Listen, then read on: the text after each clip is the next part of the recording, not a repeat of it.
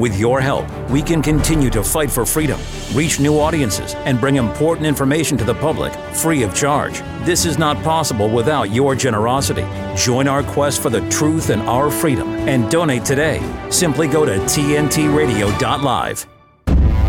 Fearless, informative, and unfettered.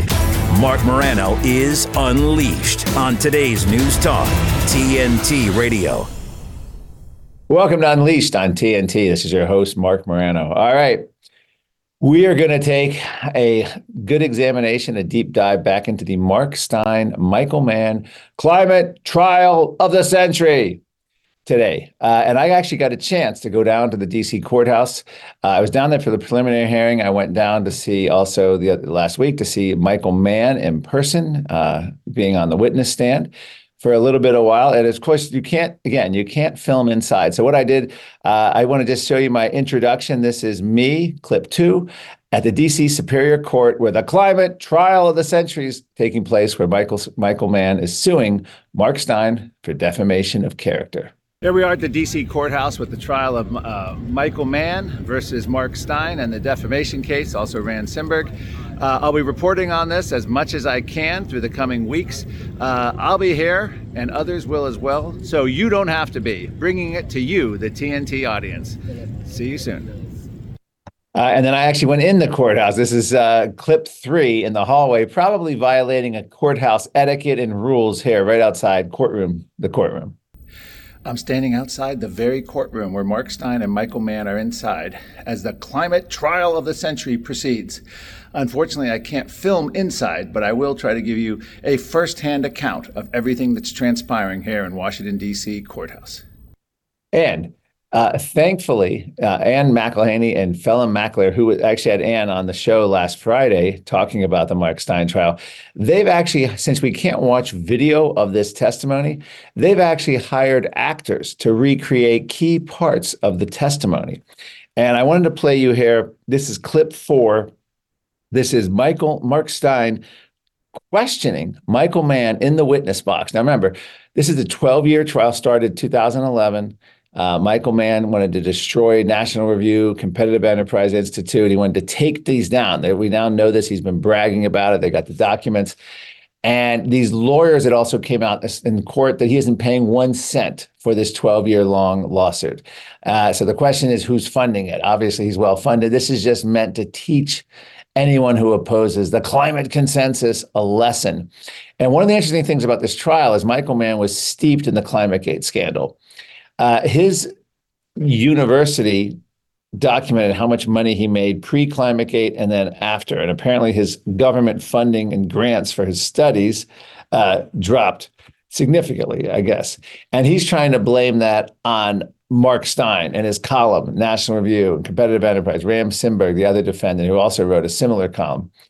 And it's absurd because Michael Mann got himself in the trouble. What happened was, long before Marc Stein ever wrote a word on paper, many scientists, and I was there at the ground zero of this whole thing, of ClimateGate, scientists who worked in the UN came out and said, we had it with Michael Mann. I may never work again, but here's what I think is going on. And they talked all about just that, this consensus enforcement, the idea that the top UN scientists were threatening journal editors, threatening not to publish. Michael Mann was caught up in this, asked to destroy documents that might be subject to Freedom of Information requests and their investigations. And he's caught in the ClimateGate emails replying, I'm on it right now, kind of like he's deleting the documents so he would not be responsive.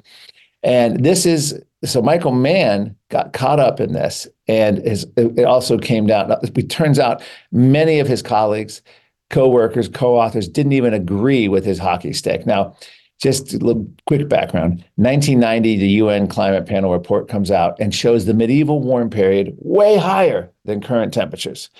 And this just didn't sit well. People were like, well, why is the medieval warm period warmer? How is there a climate crisis if the medieval warm period was warmer than today? If we didn't have SUVs and coal plants back then.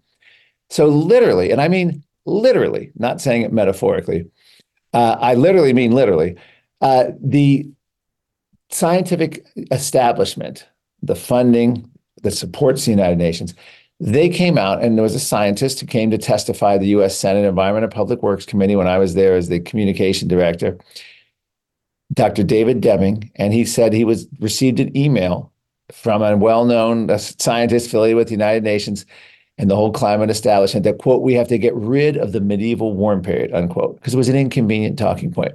We're seeing the same things now. We've talked about the 1930s heat waves in the United States were about 10 times hotter, according to Biden's own EPA charts. So what do you think? How do they say we have unprecedented heat waves here in the U.S.? Well, they can't. And this is why we have a professor out of Texas A&M, Andrew Dessler, who wants to say we have to get rid of the 1930s heat wave. He's actually said that. So this is common. When we had a global warming pause that was going on 2 decades, they said we have to get rid of the pause. So they went back and rechanged the numbers. So what Michael Mann did, he went back and changed basically changed all the proxy data. I shouldn't say changed it, but his version changed the historically prior to estimates of the medieval warm period, Roman warming period. It made it look, well, didn't go back as far as the Roman warming period, but he went back 1,000 years of the Northern Hemisphere, and he showed temperatures stable until the 20th century, and then this big hockey stick. It literally it was not an agreement with all the prior studies. And since that time, there have been so many challenges. And that's one of the big things they're trying to get Ross McKittrick and 2 statisticians and experts, economists, and people who crunch the numbers and expose this hockey stick fraud. So Michael Mann had it before ClimateGate. Then ClimateGate happens, and then he's caught up in the middle of this whole scandal. So people start writing about it, and this was also the time of Penn State University dealing with the Sandusky child rape cases, and of course Sandusky was convicted of rape. And I've heard from many Penn State alumni basically saying Sandusky either was not guilty or got a raw deal, or the whole thing was not the way it seems in the media. I don't know. I always thought he was anyway. He is a convicted child rapist, but there's a lot of people out there who think there's more to the story. Don't know, but you could talk to someone from Penn State. So what happened was that there's been allusions to the fact that during ClimateGate, 2 Penn State professors were caught up. There was the Sandusky, totally separate from Michael Mann and Michael Mann. So Michael Mann then conflated that. Michael Mann says he went to a supermarket, which we had Ann McElhaney on last week describing, and how someone gave him a mean look. That's some of the damages he suffered. So this is an audio, clip 4, of Marc Stein questioning Michael Mann on the witness stand, and then then the next clip will be about the Nobel Prize. But let's do clip 4 right now. You have not introduced a shred of evidence to support the idea that Mr. Simberg and I are uniquely responsible for all the harm you suffered, have you? Uniquely responsible? I don't know how one could ever establish something that absolute. What we have asserted is that you crossed a line. Mr. Simberg crossed a line. You made direct accusations of fraud and misconduct in a national, widely read forum and compared me to a convicted child molester, Jerry Sandusky. You mentioned we compared you to Jerry Sandusky multiple times now. It can't be your only answer in testimony, sir. I'll move on now. So that's the heart of that. That's one of the things that really upset Mann. And a similar thing happened with Tim Ball in Canada. I think his line about Michael Mann was, instead of being a Penn State, he's going to end up in the state pen. For scientific misconduct, they're going to jail him. Well, he got sued too, and that case went on for a similar decade. And then, of course, the court, in the end, Michael Mann either didn't bring the prosecution, but anyway, the court found and ordered Michael Mann to pay damages to Timothy Ball, a skeptical climatologist. And to this day, Michael Mann has never paid for it. And it really, I hate to say broke, but it really caused a lot of stress to Tim Ball in his final years. He's now deceased, and they had to have a GoFundMe to cover the expenses to his funeral. So, this is, and it's weird. Then you find out that none of this was paid for by Michael Mann. It's all just some, shadow money. It could be Soros funding. We don't know, but that's got to be part 2. The other shoe has to drop. Okay. This is the audio recreation of actors playing Marc Stein questioning Michael Mann at this defamation case.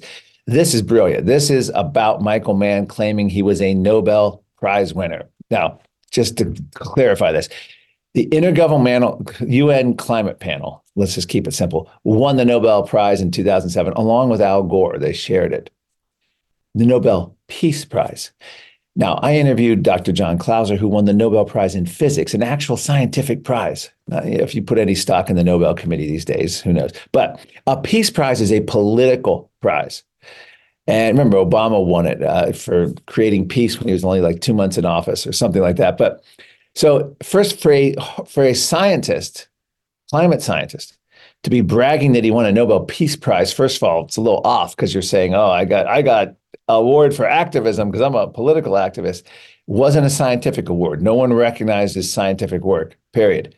Michael Mann turns that into he won this award. Well, he didn't win it squat. The United Nations Climate Panel won the Peace Prize and shared it with Al Gore.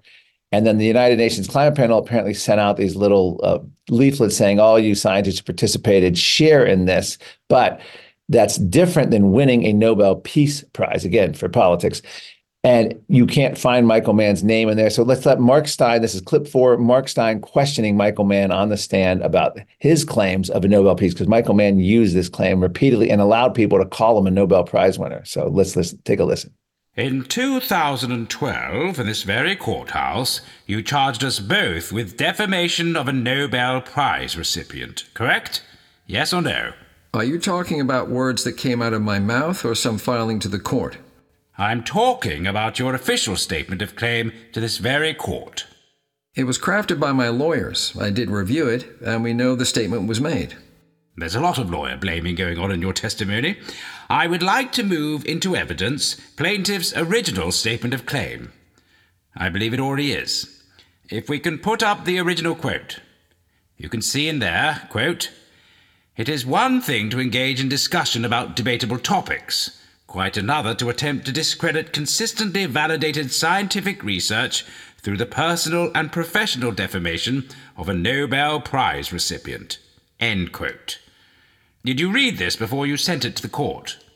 I had read over the entire statement. Did I focus on that, the wording right there? I may not have. If I had, I would have edited out that Nobel Prize along with several hundred other authors of... We'll come back to that in a moment.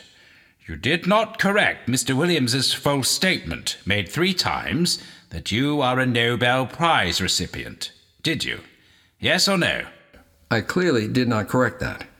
This complaint was filed and accepted by this very court on October 22nd, 2012, correct? If you say so. How soon after October 22nd, 2012, did you learn that your claim to be a Nobel laureate was being questioned? I certainly was aware at the time that National Review took out the advertisement in my local newspaper to mock me by pointing out the Nobel Prize issue. Have you ever been in the presence of His Majesty the King of Sweden or His Majesty the King of Norway? Not to my knowledge. And you said that several hundred of you shared in this Nobel Prize. I put it to you that the Intergovernmental Panel on Climate Change, the actual winner of this prize, sent out over 2,000 emails to various persons associated with the IPCC in one form or another. Does that number sound about right to you? Over 2,000? I was only aware of other paper lead authors who had received that, and I believe all of the examples that I found online where the numerous scientists who contributed to the award have obtained the same certificates to display on their website or appeared in papers. All of the examples that I've seen have been lead authors or convening lead authors. I haven't seen examples of those certificates for anyone else. Mind, there are several hundred lead authors. In addition, the IPCC has contributing authors. There are administrative staffers. I don't know exactly. All of the examples that I have seen have been fellow scientists who received the certificate. So what Michael Mann's trying to say is his insane claims that he was a Nobel Prize winner and allowing his lawyers to demonstrate him that way, allowing his ads, allowing newspaper articles. It's just like an honest mistake. It was an oversight. And then under cross-examination, Marc Stein really nails him because he's forced to admit that, first of all, it's a Nobel Peace Prize. I just need to keep saying that. This is not a scientific prize. Like, again, actual scientists win Nobel Science Awards. Dr. Ivar Giaever, who wrote promotion for my first book, Politically Incorrect Guide to Climate Change, was a Nobel Prize winning scientist in physics. So it's just weird for scientists to brag about, I won a Nobel Peace Prize because I was at the right politics at the right time in history with what the establishment wanted. So I'm a great scientist because I followed the politics of the Nobel Committee, recognized a group I was working for. And the key thing that came out of that testimony was hundreds, Michael Mann's own words, hundreds of lead authors, coordinating authors, going on down the line. I talked to Richard Lindzen. This was when I interviewed him at his home outside of MIT in Massachusetts. This is like 2015. And he said that he had gotten some similar certificate from the United IPCC, and he thinks he hung it in the bathroom or something. It was like just a little form saying, "Oh, you've all contributed. Thank you very much."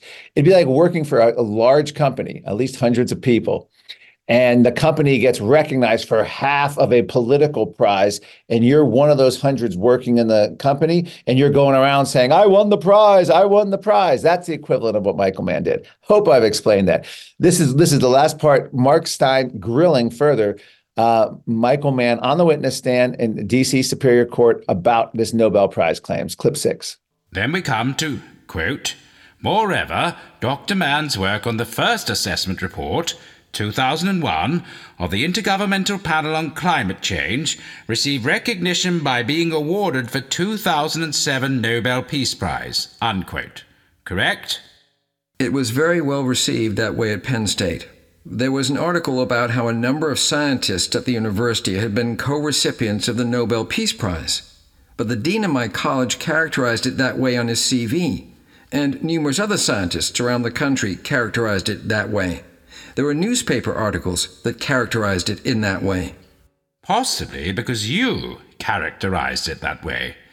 But the reality is the truth, the whole truth, and nothing but the truth, which is what we're supposed to be about in this room, is that Dr. Mann's work, quote, unquote, has never received recognition by any Nobel Prize committee. Correct? Yes or no? That wording sounds incorrect to me. Because IPCC, which won the Nobel Prize, shared it with, clarified on the website that the IPCC itself, which received the award, says that the scientists, lead authors of the various IPCC reports, contributed to the award of the Nobel Peace Prize. It says so on the certificate sent to us. So he's trying to justify all of these claims that he called himself a Nobel Prize winner by some certificate, which I mentioned. Richard Lindzen told me, maybe half jokingly, that he hung it in his bathroom at home. He has nothing but contempt for the UN IPCC mostly. I mean, he doesn't respect it.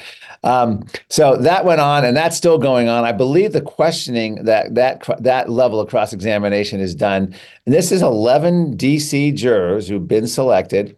And the trial should be wrapped up in the next week and a half, in that range. So we will see. It's going to be hard to believe if a jury actually somehow finds Marc Stein guilty of defamation, but we'll see how this goes. And even if Michael Mann loses, he probably won't pay any fines or damages, and he'll probably appeal and tie this up for another half a decade. This has been going on 11, 12 years as it is. Okay.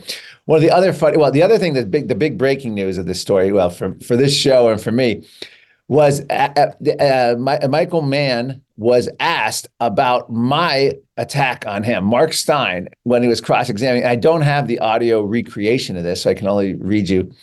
Marc Stein fires the Climate Depot torpedo. This is from Steve Malloy of Junk Science. He gets Mann to explain why this statement by Marc Morano in 2010 was not actionably defamatory. And what I wrote in 2010 was, quote, Mann has become the poster boy of the corrupt and disgraced climate science echo chamber, unquote. And what's great about that is the theory behind it at the time is I wasn't National Review, I wasn't Competitive Enterprise. So it wasn't the big, he was looking for a big financial hit. At one point, he was bragging that he was going to bankrupt National Review, which is where Marc Stein and Ransenberg, I guess, columns ran. So I had a lot of fun. I used to have, during this whole scandal, I had a picture of Michael Mann as a numbers chef with a chef hat on, like he was cooking the numbers. Had a lot of fun with that. But the people who probably had the most fun with going after Michael Mann was Minnesotans for global warming, because they wanted it warmer. It's pretty darn cold in Minnesota in the winter. So they did a video spoof that Michael Mann went apoplectic about and tried to get banned. But we've got it. We've uncovered the video. So let's play this. I'll show you the first minute or so of this video. It's a music video spoof of Michael Mann's involvement in ClimateGate and hiding the decline and temperature and also the hockey stick. So let's take a look. Clip one.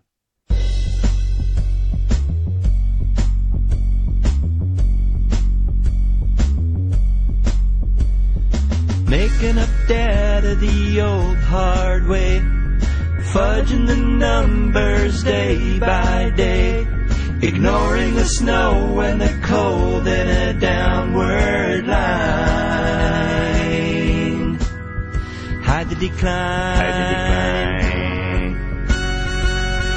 Michael Mann thinks he's so smart, totally inventing the hockey stick chart, ignoring the snow and the cold in a downward line.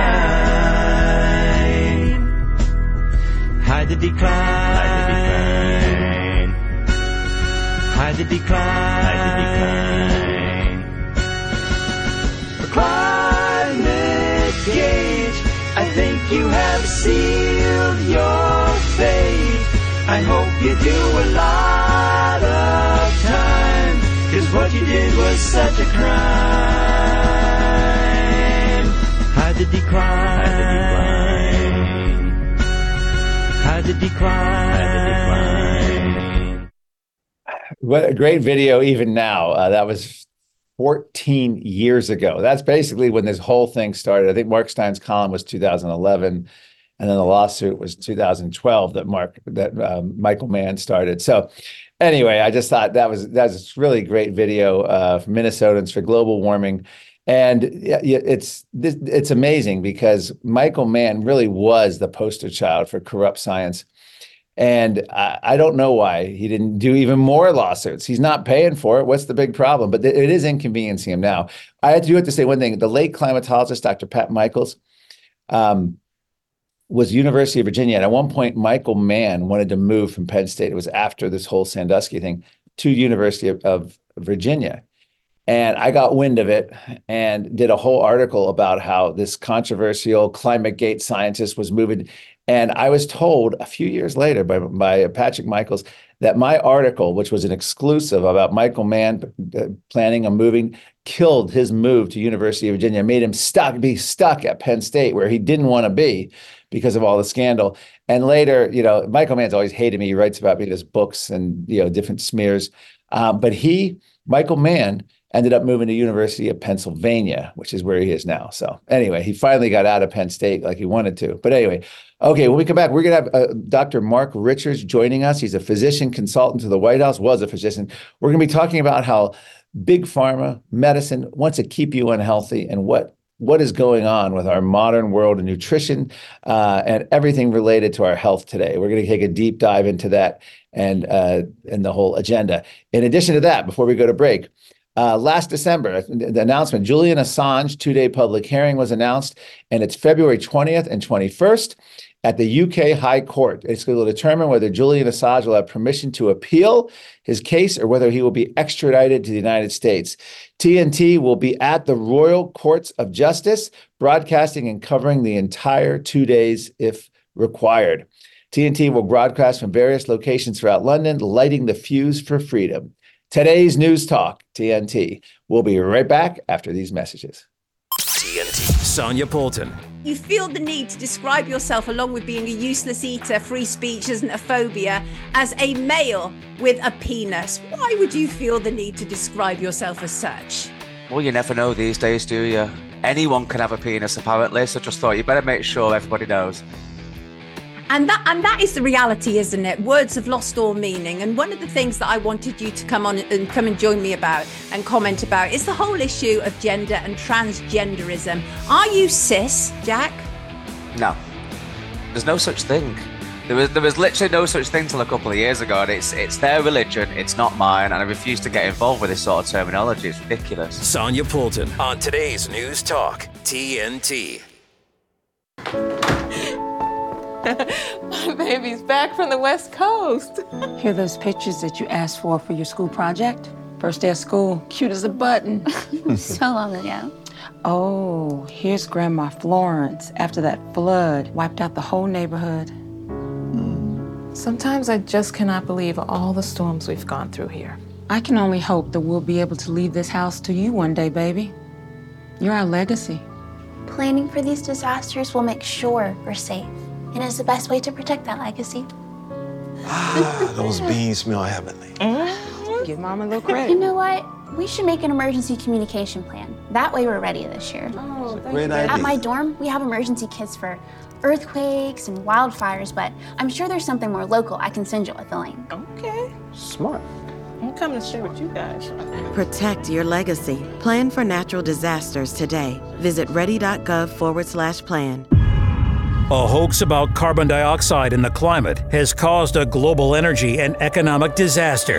Today's News Talk, TNT Radio.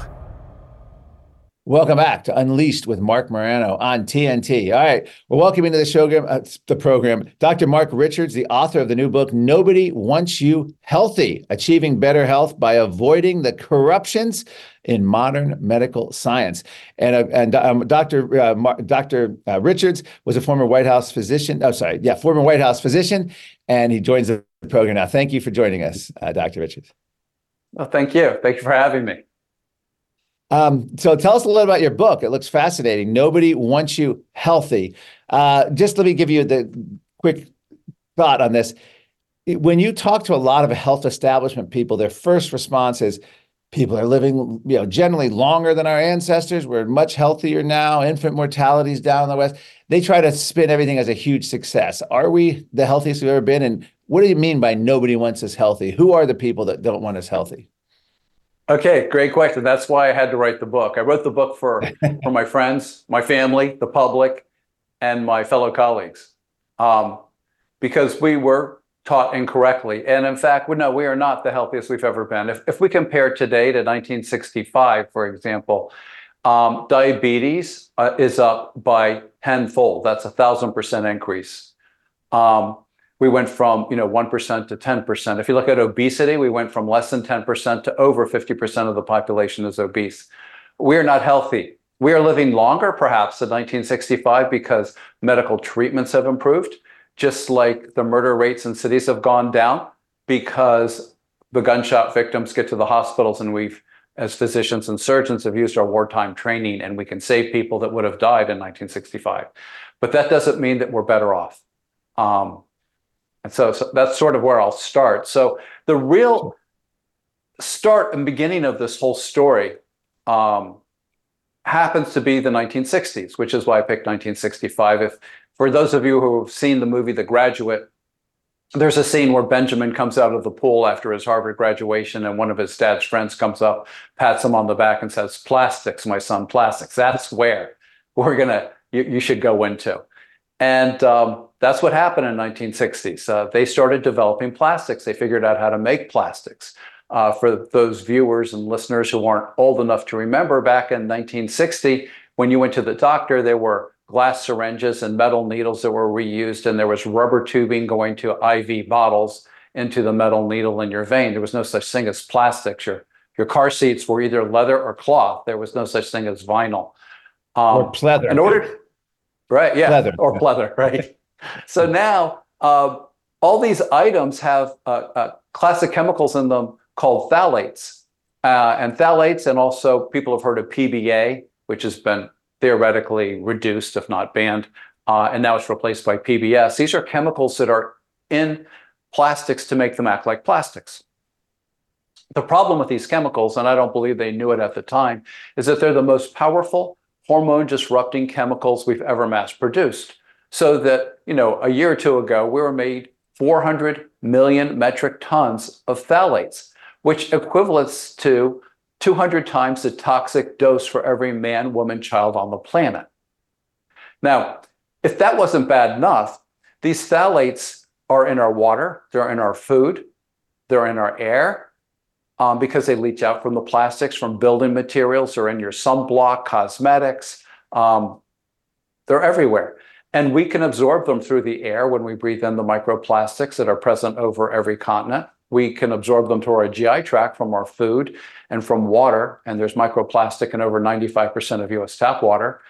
And we can absorb them through our skin. So when you apply a sunblock or a soap or a shampoo that has phthalates in it, it goes right into your bloodstream.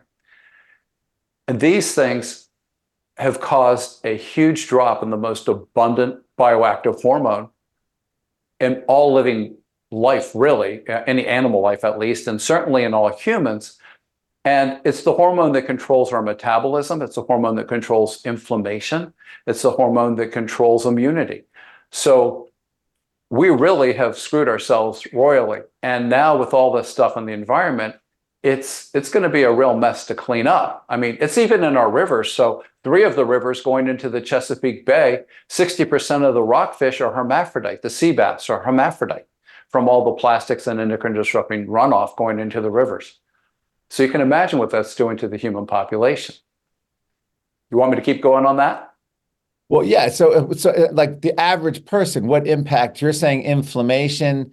What's the impact of the average person? If you look at your family, your extended family, could you say that was these conditions, the following conditions were likely caused by plastic? What would it be? What conditions? Absolutely. And again, in my book, I have a chapter for each of those conditions and how the decrease in testosterone hormone, which is our most abundant hormone, whether you're male or female, causes those conditions to get worse, and how supplementation with them through a long-lasting, steady-state testosterone pellet, which has been used since 1939 in this country, can make them much better or reverse them. So let's take inflammation. Inflammation of your vessels causes injuries in your vessels and causes plaques, where you get that cholesterol buildup inside your vessels. And that's what causes strokes, heart attacks, limb amputations, those sort of issues. Inflammation in your brain causes symptoms that we recognize as depression, anxiety, irritability, aggression, all these issues. Inflammation in your joints is what we recognize as joint pain or muscle pain or tendon pain, tendonitis. Those are just some of the inflammation things. If you think about metabolism, a low testosterone prevents you from making an appropriate amount of another hormone called IGF-1. And that magic little hormone of IGF-1 is what makes your cells sensitive to insulin. So if your testosterone's low, your cells become insensitive to insulin, which is what we call diabetes. You can't metabolize your sugar, you can't handle your sugar. Low testosterone means your muscle mass decreases, but we start storing all these sugars into our fat cells, so we get obesity. So you get loss of muscle mass and obesity.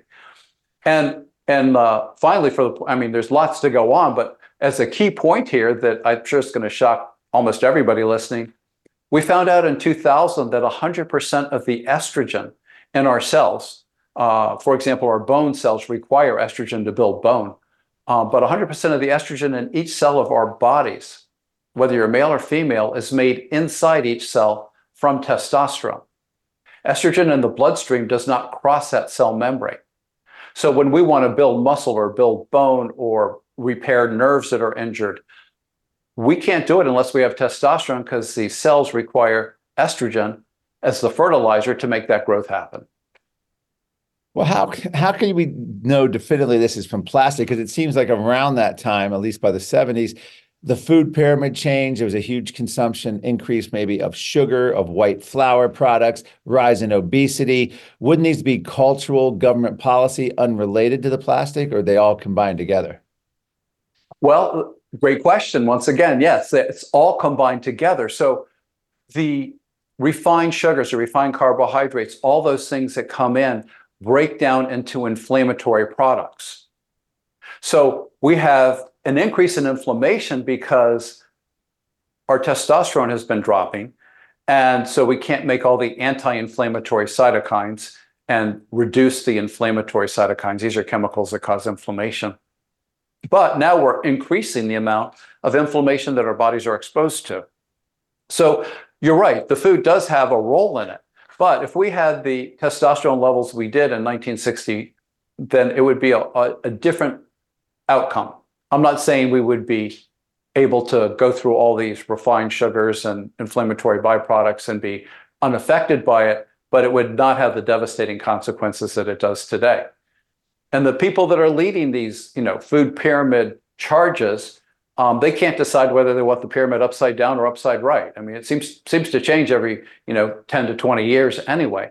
So it brings me to another point that I put in the book about Nobody Wants You Healthy, where in 2005, brilliant mathematician, doctor, statistician, professor at Stanford, John Ioannidis, wrote a landmark article that proved that over 75% of science research, and especially medical research articles published in peer-reviewed journals, are false. Over 75%, they're not reproducible in an independent lab. And that sort of corruption leads us into your first question of who doesn't want us healthy. All right. Well, then the question is, why did we transform into this? Is it just because of profit, convenience, technological innovation?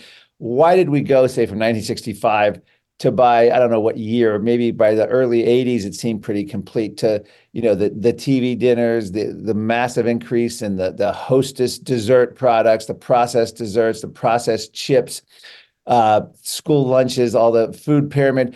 How did we end up? Well, first of all, tell us about the changes in our diet, say from the 40s, 50s, 60s to the 70s, 80s, 90s, what actually changed, and then tell us why these changes came about. Well, so here's the dirty little secret. All these processed foods are extremely high in phthalates, endocrine disrupting chemicals. And it's not necessarily the food ingredients that are in there that are causing the problems. It's the hormone disrupting chemicals that are in all processed foods. Phthalates even line tin cans because they make things flow smoothly. And what this results in is today, our testosterone levels in the general population are 60% lower than they were in 1970, over 60% lower. So we have all this inflammation. Who does this inflammation benefit? This inflammation benefits people that want to treat the symptoms of chronic disease but don't want to prevent it. Right. And if you look at the 1.4 trillion in global revenue pre-COVID to the pharmaceutical industry, over 90% of that money came from selling drugs that neither prevented nor cured chronic diseases, but it treated the symptoms. And so it's against their fiduciary responsibility to their shareholders to actually promote people like me who would be speaking on how to reduce chronic diseases by 50%. I mean, we can reduce chronic diseases by 50%. My friend in Ohio did a 10-year study on testosterone pellets in women and found she reduced breast cancer over 40%. But she wasn't invited to speak at breast cancer societies in the US. She had to go to Europe because it would violate the funders of these societies' fiduciary responsibilities to their shareholders to promote a technology that might get rid of 50% of their chemotherapy patients. It's like promoting any medicine other than the vaccine during COVID, their COVID vaccine. Well, yeah, that's another topic. Yeah, we'll get. Yeah, I'm just saying about that kind of control. So yeah, let's talk about that food pyramid. I remember it was the film Food Inc.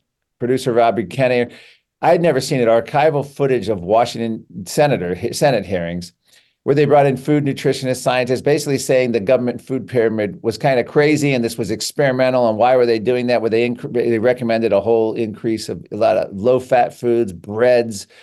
What was behind that, and what impact did that have? And I guess that's part of the processed food. But people will eat pretzels and white flour products, and then with sugar. I mean, that alone is enough to account for the inflammation and obesity rates, right? Just these kind of changes in our culture and government policy. Yes, it's part of the same corruption. It's when you have the sugar lobby funding research to prove that an artificial sweetener is dangerous, you have to scratch your head a little bit. Especially given the baseline that over 75% of these research studies are false. Yes. It's so when you go to a food pyramid, when people ask me about this, I tell them, think about common sense. Think about over, hundreds of thousands of years where we evolved, what have our bodies really evolved to process well? And they've really evolved to process whole foods well. Whole grains, meats, maybe dairy. And that's really where we should be. When you start having very processed foods with sugar added, that's not the way we were ever designed in our machines, our human bodies. That's not the way we're designed to process. And this is really where the problem comes in. So saturated fats, unsaturated fats, I don't know, look at what vegetables have. What do meats have? That they're going to be healthy for us. When you start changing that and making fats that don't exist in nature, or making sugars that don't exist in nature, or making hormones that don't exist in nature, you inevitably are going to have a problem. Now, when I watch old movies, 40s, 50s, everyone in movies, TV shows are always having eggs, bacon, sausage for breakfast.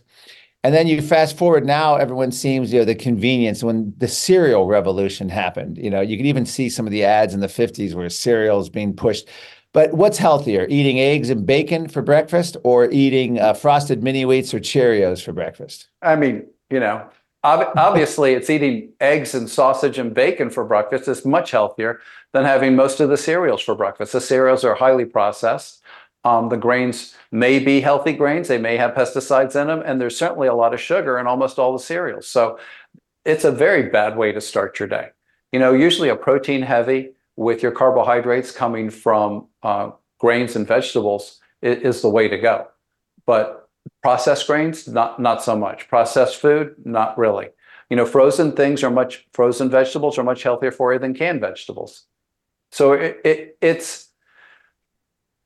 it's not hard to imagine what happened. If you went to the beach in 1960, if you saw somebody who was really obesely fat, everybody'd sort of be staring because it was such an anomaly. It would be so weird. You go to the beach in 2017. Nobody would think twice about the 300 or 400 pounder laying next to you on a blanket. It's a problem society's going to have to deal with, because in addition to the metabolic issues that we were talking about with related to food, and the inflammatory issues we're talking about related to psychiatric issues, psychological issues, as well as cardiovascular issues, we have fertility issues. And infertility among young people now is shocking. It's skyrocketing to the point where one author, Schwalma, who's a epidemiologist, figures by 2050, most all human reproduction will be done in a lab, in a test tube, because we will be infertile because of our environmental toxins. Wow. And, I guess our diets and everything. Yeah, that's what you're referring to. Well, if you obviously have, let's say you're a family or individual, you can't change all of this. What can the individual person do in terms of nutrition and what they should and shouldn't eat? Like beef jerky, healthy. Can you just go to the grocery store, buy apples and oranges? Are they healthy to eat at this point, or is there too much on that? Can you go, is there anything you could order in a fast food restaurant that would be like a McDonald's? What's the best thing to order at McDonald's that would be the least toxic to your body? What's the practical way to actually fight this individually? And probably the least toxic thing to order at McDonald's would be the salad. They offer one. It's the processing. It's the processing, and it's very difficult to eliminate all these endocrine disruptors from your environment. I've had one colleague in particular that did it after his first two daughters went through puberty at like 10. And he knew as a doctor this was just not normal. And he moved outside of his metro area, and he had a farm, and he had well water, and it was filtered, and they just ate stuff they grew and the local farmers grew, and they froze vegetables, and they ate meats from the local farms that were wrapped in paper. There was no plastic in the house.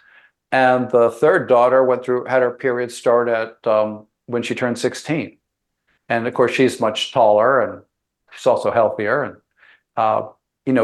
that's the sort of difference that he saw in becoming essentially phthalate-free. Most of us can't become phthalate-free. You're still going to get some, like his kids still got some just from breathing the air.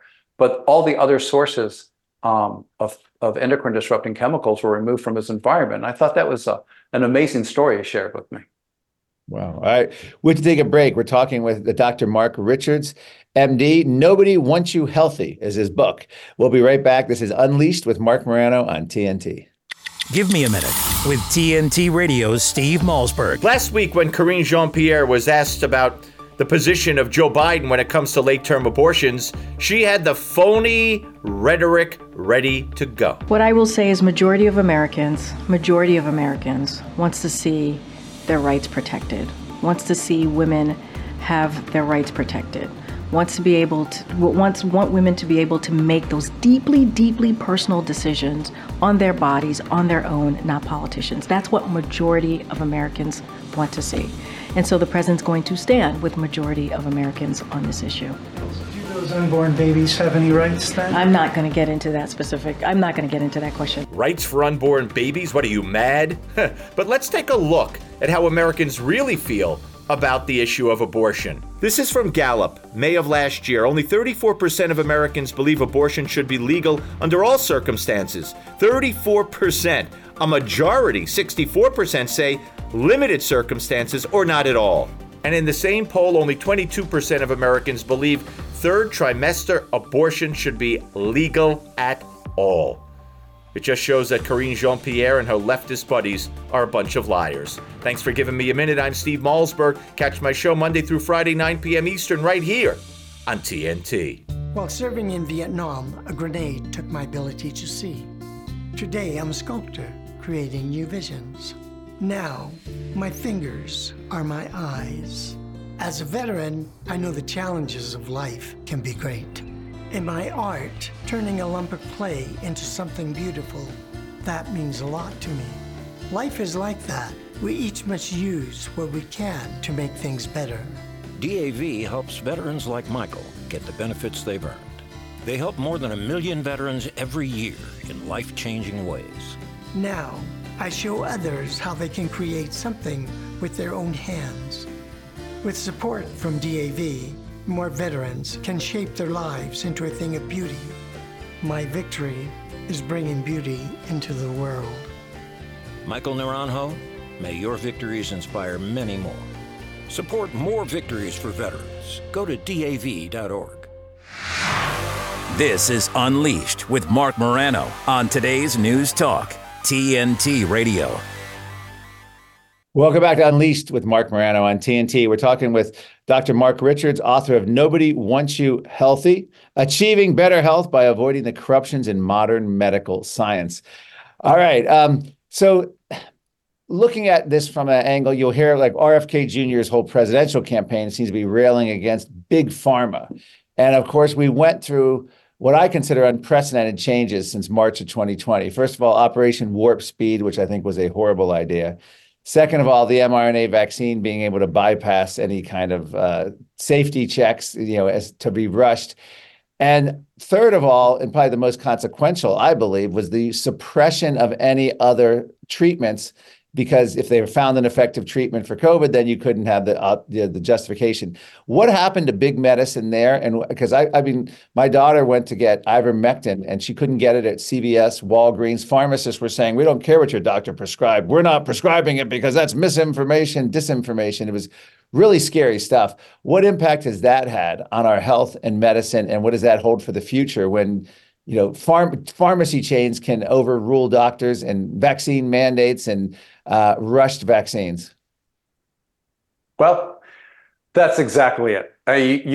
Your questions nailed it. It's if people want to learn more about this, they can go to nobodywantsyouhealthy.com, and I have podcasts on these sort of things. I think they'll find interesting. But let's start with the corruption in big pharma. As I alluded to before, they really have a responsibility to develop large revenues, not necessarily to cure or treat anything appropriately. The FDA is in large part funded by pharma. The FDA commissioners end up working usually for big pharma or on their board of directors for a large salary when they leave. And so there's a loss of integrity in our governmental system. And that's really where all of this starts. So let's take a simple example of cholesterol medication. Yeah. So now, somehow, with the false studies and sciences coming out, doctors are told you got to give a cholesterol-lowering drug, statins, to everybody who's over 200. And in their study of 10,000 people, they said there was a 20% reduction in heart attacks if everybody over 200 took a statin drug. Now, that sounds fabulous, but if you actually looked at the study, you realize that out of 10,000 people, 20 were getting heart attacks if they weren't on statin drugs, and 16 were getting heart attacks if they were on statin drugs. So that's 4 out of 10,000. That's a 0.04% of the people that took the statin drugs got an improvement. And I would suspect that over 5% of the people on statin drugs had severe issues with it, from memory loss to muscle pain to tendon pain to all sorts of other things. So when you look at the risk-benefit ratio, it doesn't make any sense. When an outside source in Europe did 12.8 million people study on cholesterol levels, they found that the lowest death rates were on people between about 210 and 250, and almost every decade of life. So again, it doesn't make any sense that we're trying to push cholesterol levels below 200. When you look at the COVID debacle, it was a corruption problem from the beginning. You know, it was a bioweapons research that was done in a lab in North Carolina by Ralph Barrick, and his study lasted from 2012 to 2015. In 2014, NIH, Fauci and Collins gave him permission to continue his gain-of-function research because Congress had previously banned it unless the NIH heads approved it. And then in 2015, he published his article, and his article said, hey, you know, first time we created this virus that can spread through the air and kill humanized mice. Isn't that great? Well, it was the corona bat virus with a SARS spike on it, which is, of course, what we have now. And the Pasteur Institute in France, which is the foremost infectious disease research institute in the world, in my opinion, warned in 2015, a month later after he published this in Nature Medicine, that it was the most abominable research ever done, because if it escapes the lab, it's going to cause a pandemic of unknown consequences. So when there was a presidential decree in 2016 banning all gain-of-function research on U.S. soil, it could be outsourced, and if the head of infectious disease at NIH approved it, or the Defense Department determined it was in national interest to do it. So what did they do? They outsourced it to the Wuhan lab and just bypassed all the safety committees that were required to go through. Of course, the head of bioethics at NIH was Fauci's wife, so that might have had something to do with it. And Fauci has a big intellectual property right on the mRNA platform for vaccines. Anyway, everybody ignored all the warnings. In 2018, the French told us, don't do any dangerous research in the Wuhan labs. We built those labs, they're leaky. DOD did it anyway, as did NIH. And they, even though DARPA, the Defense Advanced Research Project Agency, told them they wouldn't fund it because it was too dangerous. So here we are. So then what happens? So then it's a big cover-up. So everybody's trying to cover their butt so they don't look stupid. So then it became almost illegal to mention that it was a lab leak. I was censored. Lots of people were censored that it was a lab leak. People had their careers threatened for mentioning it was a lab leak. Fauci pulled the funding from many researchers who had said it was a lab leak. And basically, if you wanted to be employed, you better not say it was a lab leak. So that's the first thing that happened. Then the next thing is, oddly enough, Fauci became the head of our fight against this pandemic, the very man who funded the research that caused it, and the very man that was going to benefit from an experimental modified RNA vaccine platform that he had intellectual property rights from and would get paid by. So even though this platform had failed in the animal model for nearly 20 years because it only gave limited time of immunity and it caused the animals to get disproportionately sick, it got pushed. And then you look at the data that came out of the CDC. Again, Stanford looked at it, and what did they find? They found that a child 19 and under 19 years of age has a 3 in 1 million chance of dying from COVID. That's a very low risk. That's almost zero. So, I mean, if aspirin was a treatment for COVID, it may not have passed the test to be better treatment than just taking your risks with COVID. So now they're pushing the vaccines on children. Well, what does that do? I mean, the risk in the German national data of a child being killed or injured requiring hospitalization from a vaccine was about 1 in 5,000. even if they overestimate it was 1 in 10,000, I mean, why would you give them a 1 in 10,000 risk for a almost zero risk of dying from the disease? And you have to question all this. And it all boils down to a loss of integrity and the pursuit of money. Nobody's being honest. The agencies are captured. And there's a lot of money to be gained by it. And the politicians love the power with these mandates they did that were unconstitutional, as has been ruled by the courts.